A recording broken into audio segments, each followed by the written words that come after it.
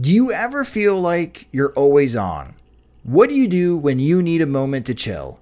How do you like to hit the reset button to get ready for what's next? These days, everything is go, go, go. It's nothing but nonstop hustle all the time, with working from home and trying to stay in touch with friends and family, a million pressing social issues, and an expectation to always be on 24/7. Sometimes you just need a moment to turn off and hit reset. That's when you reach for Coors Light. It's made to chill. My moment to chill is watching baseball, especially when the White Sox are on. I like to have a Coors Light beside me. It's a great beer to have watching the games, as it's cool and refreshing as the Colorado Rockies. And even the mountains on my cans turn blue, telling me that it's time to hit reset. Sit back, relax, and hunker down for an evening of White Sox baseball. So when it's time for you to unwind, reach for the beer that's made to chill. Get Coors Light in the new look delivered straight to your door with Drizzly or Instacart. Must be 21 years or older to enjoy. Coors Brewing Company, Golden, Colorado. And as always, celebrate responsibly. Spring is calling and Target's ready with deals for your outdoor space. Grab Miracle Grow Potting Mix on sale at 2 for $8. Plus get 20% off planters and more. Find spring's best outdoor buys at Target, where low prices and great deals make it easy to save. Restrictions apply.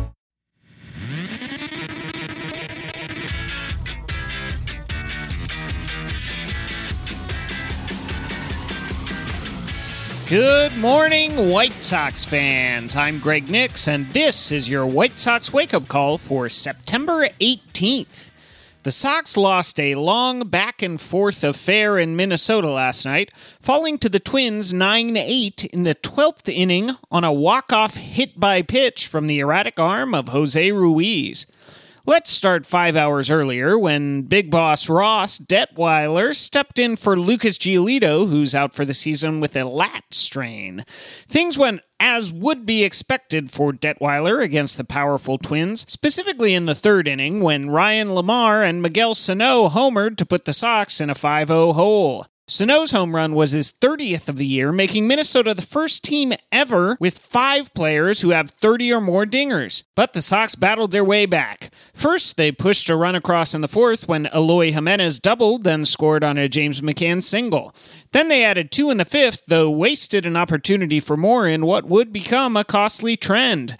Adam Engel and Leury Garcia led off the inning with back-to-back singles, then advanced on a wild pitch from Twin starter Martin Perez. Tim Anderson hit a hardliner to the right field corner, which Eddie Rosario snared on a nice play, but which scored Engel and advanced Garcia. Jose Abreu singled to score Garcia, then Yoan Moncada followed a Jimenez strikeout with another single. But Trevor May relieved Perez, and McCann couldn't come through this time, striking out to end the inning. The Sox' next 2 runs were much simpler. Zach Collins and Engel went back-to-back off May in the 6th to tie the game at 5. Somehow, that's where things stayed until the 11th inning. Rick Renteria cobbled together 5 occasionally rickety innings of relief from Evan Marshall, Aaron Bummer, a shockingly competent Kelvin Herrera, and Josh Osich. The Sox contributed to that scoreboard placidity by blowing golden opportunities in the 9th and 10th. Abreu grounded into a double play, and Jimenez struck out to squander Garcia and Anderson reaching base in the 9th. Then Ryan Goins popped out, and Garcia flew out with the bases loaded in the 10th.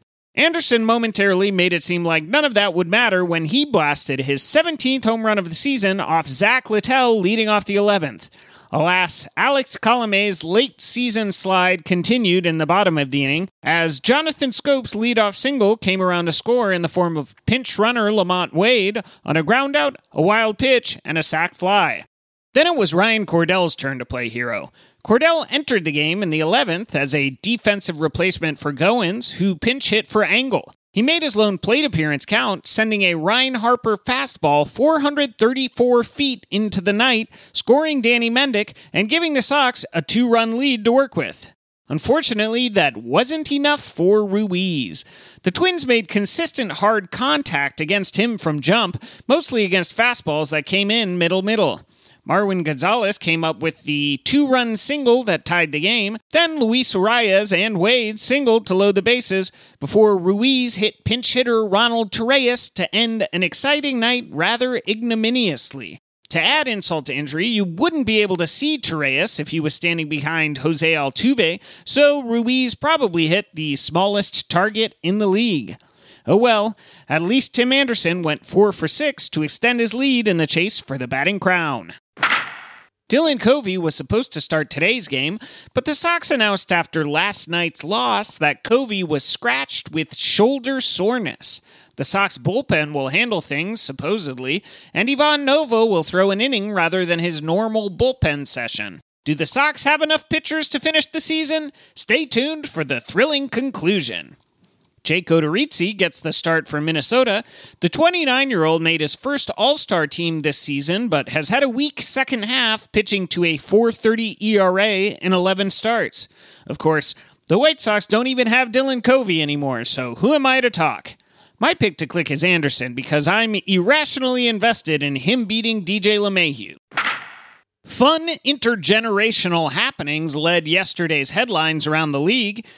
Cavan Biggio hit for the cycle in the Blue Jays win over Baltimore, meaning that he and Dad, Craig, are the second father-son duo in Major League history to both hit for the cycle, joining Gary and Darryl Ward. Meanwhile, in Boston, Mike Yastrzemski homered in his first game in the stadium where his grandfather Carl spent his 23-year Hall of Fame career. The Red Sox only made the playoffs twice in those 23 seasons, so it was fitting that they lost to Mike's Giants 7-6. The Yankees' bullpen is down a power arm. 2 days after making his season debut, Dellin Betances is out for the year after partially tearing his Achilles tendon in what manager Aaron Boone called a freak injury. Betances struck out 2 Blue Jays in that debut outing, then suffered the injury hopping off the mound in celebration of the second K. Brutal. In the NL playoff picture, Milwaukee won and the Cubs lost, so the two teams are now tied for the second wildcard slot, 4 games ahead of Philadelphia. They're also tied 2 games behind St. Louis in the NL Central. Meanwhile, Cleveland beat the Tigers 5-2 to keep pace with the Twins in the AL Central. They also gained a game on the Rays and are now just a half game behind Tampa for the second wildcard.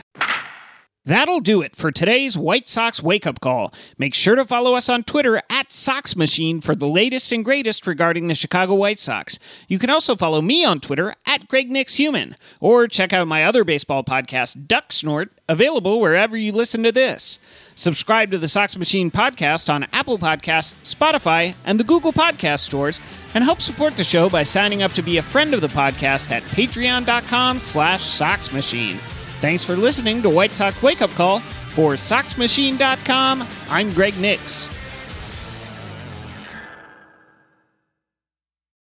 Sugar Ray Leonard, Roberto Duran, Marvelous Marvin Hagler, and Thomas Hearns. Legends, whose 4-way rivalry defined one of the greatest eras in boxing history. Relive their decade of dominance in the new Showtime sports documentary, The Kings, a 4-part series premiering Sunday, June 6th, only on Showtime.